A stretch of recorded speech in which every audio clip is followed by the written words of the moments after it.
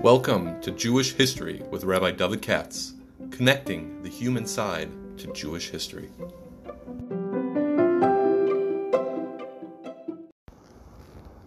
For sponsorship opportunities or to support this podcast, please visit our donate page at www.support.rabbidavidkatz.com. Hi, it's Tuesday evening. I'm trying to be efficient, so let me see. We can take a look at the Haftarah today. A famous Haftarah, but one of these Isaiah things that are very obscure as always. Tonight's Haftarah podcast is being sponsored through the organization of my good friend and former student, Ellie Fisher. He's actually listening. This is very nice. In honor of the generous donation of a kidney by Rabbi Natan Rickman. Think about that. Donated a kidney from his Modi'in friends, in other words, his friends in the city of Modi'in in Israel, is Binny, Dov, Eli, Kalman, Noah, I know who Noah is, and Obi. Okay? So, in economy, think about that. It's in honor of someone who is donating a kidney. Wow, that's very big. Everything should go well and should have a complete recovery and so forth. Now, this week's Parsha, of course, is Shmos. And we begin the story of the Jews in Egypt. Of course, we started before already with the Jews in the time of Yosef. However, it's pretty clear that I'll cut right to the chase. In the time of Yaakov, when he's alive, the Jews are not nidochim be'eretz Mitzrayim. They're not abandoned or wandering there or stuff like that. They're there temporarily, legur ba'aretz manu, but they stayed. And the time of Shmos, they're there, quote unquote, permanently, until they're not. And I repeat, 80% of them remained there permanently, even they died there. And so there's something crazy connection about the Jewish people on the one hand, Mitzrayim on the other. You can't deny it. We do have a connection, a deep connection with the land of Israel. It's also, at least to my way of thinking, that's all I can ever say, for some reason, there's always this shaykhus of the Jewish people in Mitzrayim. It's a little weird, but throughout Jewish history, it's always been there. And it's creepy the way the prophet Isaiah today, Yeshayahu, is sort of talking about the future, because Haboim Yatresh Yaakov, Yotzi Tzoparach Yisrael, that just means in the days to come, Jacob will take root and Israel will sprout and bud. So in other words, the Jews will return to Eretz Yisrael and start to grow, and the earth will be covered with fruit. The Mola Pnei Table Tenuah. So you imagine, metaphorically, maybe not so metaphorically, but, that's a machlokes Mark Twain and the Arabs. Was Israel, Palestine, a wasteland or not when the Jews are not there? But he's describing it over here in the prophecy that it's a wasteland, but then it won't be. So it's a little bit like the mashal of dry bones. If you see a area blasted, and then all of a sudden it starts to Yatresh and Yifrach and Pnei Tevel, you start miraculously to see stuff start to grow and flourish and be verdant and give a lot of fruit. That's the sign of a rebirth, and that's the mashal of Klal Yisrael. You see, they're out of Israel. Now, it's weird, if you're not a Bible critic, then Isaiah is talking about the time when he lived. He's making a nevuah of the future. And so, Prophet Yeshayahu, listen closely, is talking most likely in the time of Chizkiyahu. He was the prophet for a number of kings of Judah. According to Chazal, Yeshayahu was a member of the royal family. Okay? In other words, the king of Matzi was his uncle. So, he's there for the time of Uzziyahu and Yosam. That's 50, 60, 70 years right there. Right? With Uzziyahu 52 years and who's it? Yosam 16 years. So, almost 70 years right there. And then you got Ochaz and Chizkiah. So, come on, Ochaz gives you another 16 years. So you're talking about 86 years. So you're telling me that Yeshayahu was like 100 years old, Be'erech, if he's prophesying during the reign of Chizkiyahu, who's the son of Ochaz. This is how it goes. Okay? This is how it goes. But that's what they say. at the beginning of the book of Yeshayahu, Chazon Yisham ben Amotzah, Achaz v'Chizkiyahu Melech Yehuda, what I mean, right? Now, so Yeshai is an old man. He's seen a lot. He's seen some bad times. I'm talking about spiritually as far as the Jews go. He's seen the Jews been in some pretty bad non-from situations, right? But he foresees an eventual messianic era, in which the Jews will do teshuvah in two senses of the word. They will return to Israel. They'll do teshuvah in the sense of returning to the land of Israel, and teshuvah, they'll go back to Judaism, right? As he says in this week's parsha, a time will come when they will break the idols. Isn't that there? Bezosi chupar avon Yaakov, besumo kol avnei yisbeach b'chavnei gimenu potzos. Those when they will crush themselves, the idolatrous altars. So the Mishnah says, how do you know a guy is done tshuva if he's what do you call it? Mesacha b'kuvia, if he breaks it, you know what I mean? They have to do something physical. So the time will come when the Jews themselves will break the altars. But until then, the altars of the different pagan stuff was very popular. And this is what he's complaining about. So he's foreseeing this in a future time. So Yeshua is living, as I said before, when the Jews believe in all kinds of idols, but he hopes, or he foresees, there'll be better times in the future. Now, and I say again, he's old. And if you're living in time of Chizkiah, you're seeing some, let me put it this way, some cataclysmic events. Early in the reign of Chizkiah, when Yeshua was an old man, the north is wiped out. You know what I mean? In other words, the empire of Ashur comes and takes away the 10 tribes. I'll use the colloquial expression 10 tribes. Even though it's not exactly 10, but whatever. And they're gone. And you never hear from them again, as far as we know. There's all kind of rumors, urban legends, but we never hear from them again. And these are going to be called Ha'ovdim Beretz Ashur. Okay? They're referred to in this week's Parsha, this week's Haftorah. Isaiah 27. That's one group. So, 2/3 of Klal Yisrael are removed from the scene totally. If they're not physically wiped out, they're just removed from Judaism. I mean, in the sense of picking them up and moving them somewhere else, right away. Why are the 10 tribes removed? They were at rock bottom. They did all the Averas, Gila, Rash, Vichadon, Vodazor, and so forth. So how come we have all these legends that they're still from, and they're hiding in Africa or something like that? That's one of the problems with the legends. You understand? What I mean by that is, as far as we can tell, when the 10 tribes are taken off and are Ovdim Beretz Ashur, they were far gone.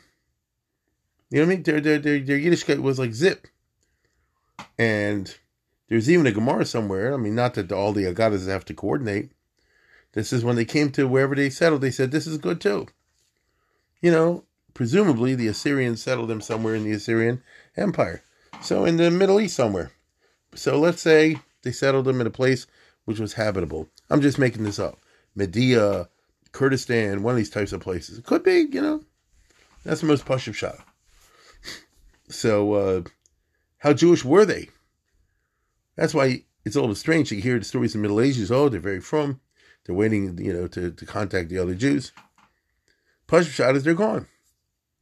So in other words, they're Ovdim Beretz Ashur. That's a very good expression. Then you had the other group that he's referring to, which is Nedachim Beretz Mitzrayim. So, in the time of Yeshayahu, there are no Jews in Egypt. Well, I don't know if that's true. See, that's the thing. You can't be oversimplistic. You can, but you're not supposed to be oversimplistic when you come to these things. If you take a very superficial and simplistic way of looking at things, then you simply do, like you say, Bible contest type of scholarship. When did the 10 tribes get destroyed in this king? When did King Yehuda go under in this time? How many years apart? With so many years, etc., etc. However, I think, in point of fact, the land of Judah and Egypt are almost adjacent. They're close. They always did a lot of trade. Not everyone in the kingdom of Yehuda, Yisrael was a farmer. I mean, most of them were, but you also had the merchants. And the merchants did business with Egypt, among other places. Egypt has always been a big entrepot. Got goods coming from all over the world. If you go to Egypt, you can get stuff from Africa, you know what I mean? And vice versa, if you're Jewish, it's a good place to do business with. And Egypt, historically, you probably don't notice, has been incredibly wealthy because of the trade and the Nile. You should read Barthénore's description of the money coming in and out of Egypt in his time. And so, what I'm trying to say is, I'm sure that there was a Jewish colony in Egypt already in Bais Rishon period. And there are certain references to that in the book of Isaiah. But he obviously doesn't like that. Because at the end of the day, I know you're going there for business, but what's a Jew doing living full-time in Abu Dhabi? Get it? What are you living in an Arab country for? What are you living in Mitzrayim is Memtesh Sharitumo? God said you shouldn't go back to Egypt. There's something wrong with it. A place that would treat you bad, and all the rest of the problems associated with Mitzrayim. But the guy doesn't care because he said, I guess where I need for business, the Parnasa. And so these are Nidachim Beretz Mitzrayim. Get it? They're not Ovdim Beretz Ashur, because the people in Ashur are Oved. They're lost. And I think what it means, as best I can tell, is that within a generation or two, they lost their Jewish identity. That's what it seems to me. Imagine somebody from the 10 tribes who survived all the other stuff and was able to be carried off as a slave, or maybe not that's not the right word, as a captive to Ashur, and then was settled in some area in Kurdistan or Medea or northern Iran, whatever, one of those areas, Mosul. That's where they were. I mean, most likely. So they stayed there. Who said they didn't marry local girls? Mechatesi. You know what I'm saying? Who knows? And they picked up the local gods and stuff like that. I mean, that's what they did back in Israel. That's why, according to the Book of Kings, that is why they were exiled. Right? And they're Ovdei Meir Ashur. They're lost. What I'm trying to say is like this. You have a foreshadowing of nowadays. There's a ton of Jews, certainly in America and elsewhere. They're Ovdim Beretz America, or wherever. Meaning, they're physically Jewish.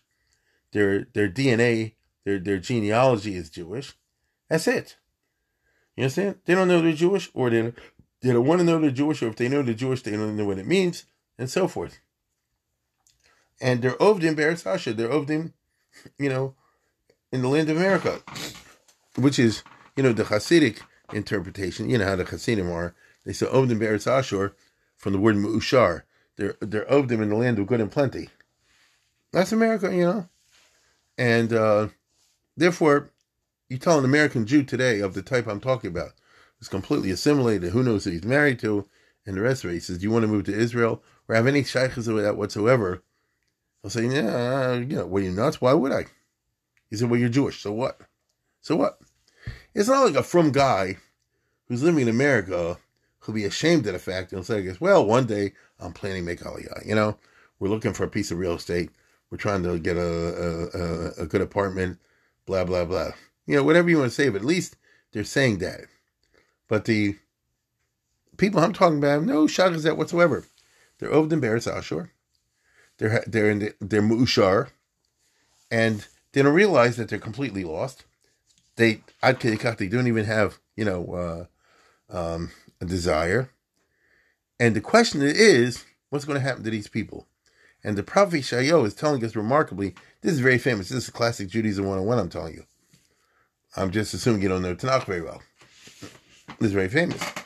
Right? And the Prophet Yeshayahu is telling like this, a day is coming when those guys will come back to Israel. How can that be? They don't want to go. Or look at the other group, the Nidachim Beretz Mitzrayim. They're in Egypt, also for economic reasons, but they're Nidach. It's a funny word, Yeah, right? I mean, Nidach is to be, from pushing apart or something like that. You know what I mean, right? You can translate it as dispersed. There's a lot of ways of translating it, but they all have the same general idea, which is they're rejected. And these are people who know they're Jewish, but they're Nidachim Beretz Mitzrayim. perhaps they're what's the right word? They're slaves to the Egyptian culture, something like that. It's something along those lines. Now, how's it going to be that they're going to want to go back to Israel? They don't want to go. The answer is a time will come in the Messianic era. If you're a very religious Zionist, you're going to tie into like 20th century, right? At time Messianic era, where God will shake the world in such a way that they will go and make aliyah, so to speak, even if it won't be a mass aliyah. It's extremely interesting. What has happened within memory when Israel became a country in 48 and afterwards? You had these large Jewish communities all over the place in the Middle East. But because of the rise of Israel, the Arabs went crazy, did a lot of pogroms and stuff like that.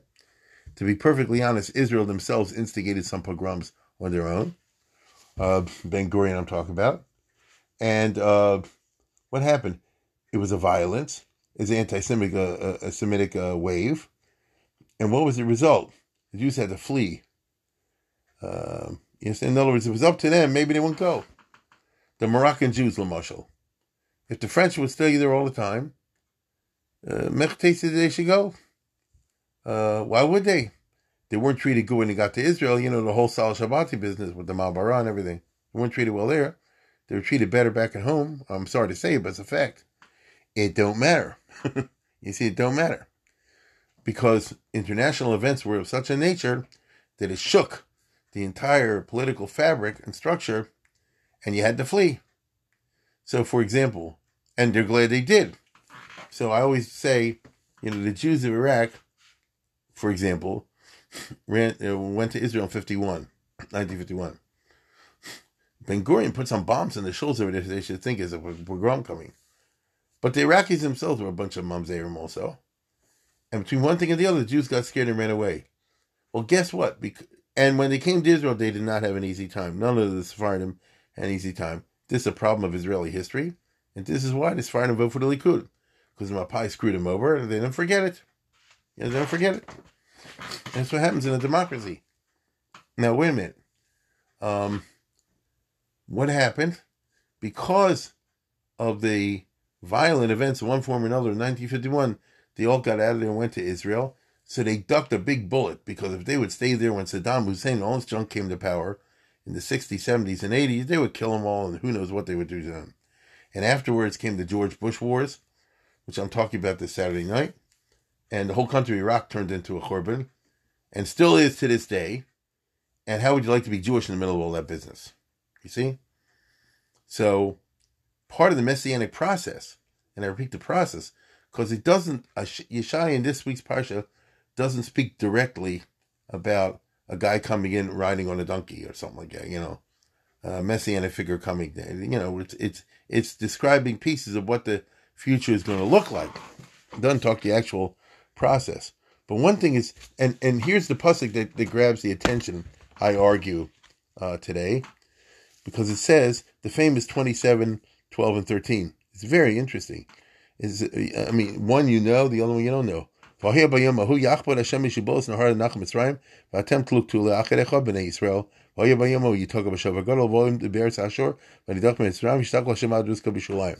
what does this mean? Yamahu is a Mashiach time or something like that. Something in the Messianic era. Yachbod Hashem, God will be chovet. What does chovet means? To bang, to shake a tree, whack it. Like in the Mishnah, how do you knock certain things off the tree? You take a stick and whack the tree, and the fruit falls off. Do you hear the mashal? Right? You get it?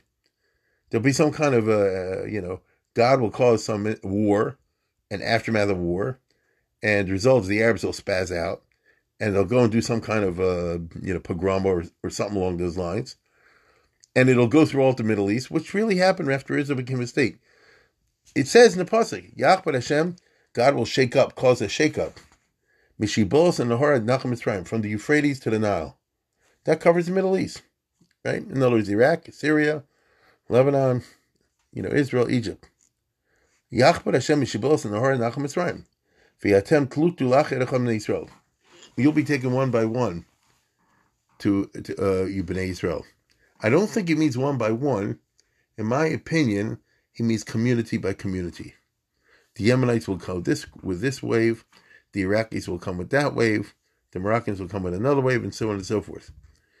And the reason I guessed that that's what it means, because that's what happened in our time. Now, I'm not saying this Mashiach said exactly, but on the other hand, it's not a coincidence either. I don't know what to do with it any more than anybody else does. People can suggest meaning behind it, but, you and I have lived our lives in the shadow of these events, and we never know how to interpret all the crazy stuff that's going on in the Middle East. LaMarshall, right now, it looks like it'll be some nuclear business between Israel and Iran, right? And, how's that supposed to work out? But it says, Yachbar Hashem Shibos Nahar, V'yatem Tuluktu L'Yachad Echad B'nei Yisrael. Very interesting language. V'yatem, which is plural, Tuluktu, L'Achad Echad B'nei Yisrael. Those words cannot exactly be translated. You have an approximate idea, right? Translate for me. Tuluktu L'Achad Echad B'nei Yisrael. You could maybe translate like this, omit the lamed. V'atem Tuluktu Achad Echad B'nei Yisrael. Maybe that would be a little bit better. But Tuluktu, that you will be gathered, Li'achad Echad B'nei Yisrael. I think it means Kehillah by Kehillah. In other words, the Ek is in a wave, the Chassidim in a wave, that is something along those lines. Right? So it sounds like there'll be a two-stage process. Those Jews who are Jewish will run to Israel because of Yachbar Hashem. Because God will shake the tree, whack the tree with a stick, bang. You could translate Yachbar as bang the ground, thresh it. No, do some violent acts. So, as we would say in English today, he'll shake up the ganze Welt, which is very similar to the prophecy at the end of Haggai, where it says, "Afachti es hakisos." I'll turn the whole world and the government's upside down, the thrones of kings, to bring the Jews back to Israel. It's quite remarkable. I don't think we know what treasures you have, in these books of the Bible of ours. So, Yachbar Hashem Shibosim Mizrayim, V'yatem Tuluktu L'Achad Echad. That's the first stage. See, both psukim start V'hoya b'yomahu. So they can't simply be talking about the exact same moment, but rather, at least as I understand it, V'hoya b'yomahu like in the morning, and V'hoya b'yomahu in the afternoon or the evening or something like that. Or as we would say today, stage one of the Messianic process, and another stage of the Messianic process. What is that? It doesn't say over there. It's very fascinating. It does not say, well, there will be a shaking up and a violent. That was the first pasuk. What's in the second pasuk? You talk of a shofar gadol. There'll be a great shofar sounded. Now that's not true. At least I don't think so. There's not going to be a ram's horn that somebody's going to blow. They can hear all over the place. Unless maybe I'm wrong. You could say, well, now you have the internet. You could now blow a shofar that everybody could hear. So I don't know. You talk of a shofar gadol. Ubo of the Eretz Asher Nedach Mitzrayim. The alienated Jews will come. That's the interesting part. Those who have completely lost their Jewish identity. So they didn't come from round one. Because when they shook up the whole country, they're Goyim. At least they consider themselves Goyim. You understand? There is a ton and a half, beyond your belief, of people in the Middle Eastern countries who are Muslims today who really aren't. By that I mean, if you go by their DNA, they're Jewish, and one time or another they're pushed to convert. The Iranians can tell you this better than I can. All the big, I hate to say this, all the big machers in Iran come from Jewish background. Now, that doesn't mean anything. They identify as Muslims. They're out to wipe out Israel. But it's crazy. Remember this general that Trump killed, Salami, whatever his name was? And Ahmadinejad and those other junk. If you know how it works over there, and your Persian friends can tell you better than I can, each one of these guys come from what we call today some kind of Marano, or that's not the right word, converso background. Because they have these waves of conversion in the Muslim world. It happens all the time. And something will happen to stir their Jewish identity. You talk of a shofar gadol. A shofar will be blown, meaning it's not a physical, it's not Yachbar Hashem. It's not a shaking up of the situation. A shofar blown is like a wake-up call. It's something happening in the consciousness. It's not some cataclysmic event that's causing people to run away. See, if I wanted to, I could play the game and say, look at the Jews in Egypt, for example. There were 70 or 75,000 Jews. Most of them were doing pretty well in 1948 in Egypt. Go read the what do you call it, the Vadi Yosef book.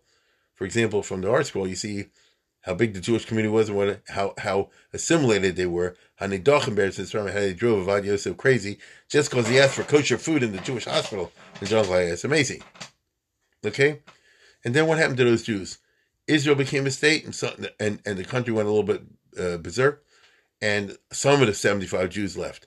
Then came the Sinai campaign, 56, and a bunch of others left. And then came the 67 war, and a whole bunch of others left. So, in other words, attempt lutu achad echad, in one phase after another phase after another, they ran away to Israel because of that. But that doesn't apply to somebody who's not subject to the mob violence because he's a Muslim, or whatever the case is. I'm not saying Dafka Muslim. He's a guy, right? That person is Ove Beretz Ashur. He's lost because he doesn't know the DNA. I don't know, and he doesn't know that he's Jewish. But Hashem knows. You see? Hashem knows. I've said many times, I never forget, the Lubavitcher Rebbe, way back in the day, was asked how many Jews are in Soviet Russia. He said 17 million. 17 million. No, 17 million. Well, he knows. What does that mean? He knows that this guy, whose parents are going, I mean, the grandparents are going, the great-grandparents are not going. You understand? You know, the Chabad knew. I'm talking about Russia now. There's a ton of people who, if you want to really go scratch back, are Jewish, but it'll take a shofar gadol. Now, it doesn't say God will blow the shofar gadol. Yito kaba shofar gadol. It's a nifal. In other words, it will blow by itself. So some amazing cultural or intellectual event will take place that will result the bow of Meretz Asher and the Veishtachel Hashem b'Haaretz Kodesh Yushalayim. I can't imagine what that is, but if you want to think in serious terms about this Haftorah, I would argue that these two psukim, especially, you talk about shofar gadol. What event would constitute the blowing of a great shofar?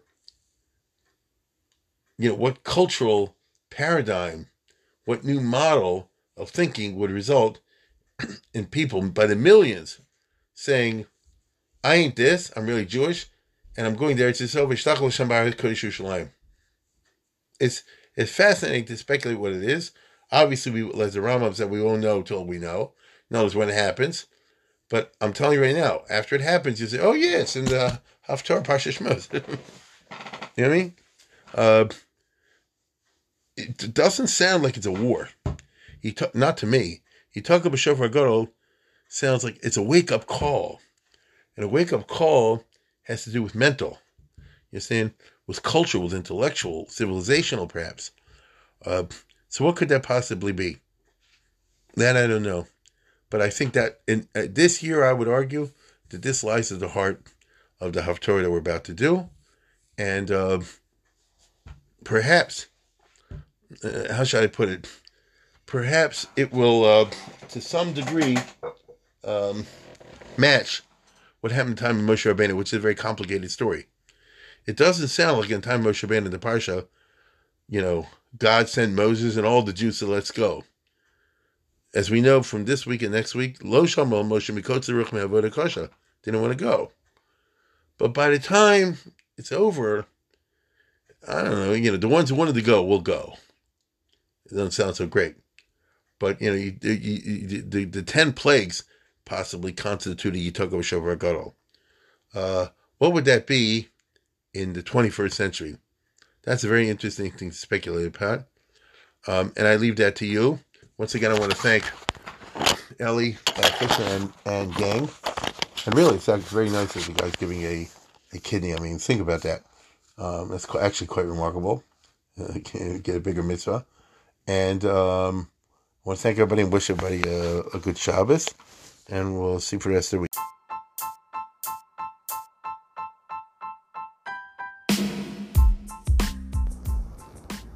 For sponsorship opportunities or to support this podcast, please visit our donate page at www.support.rabbidavidkatz.com.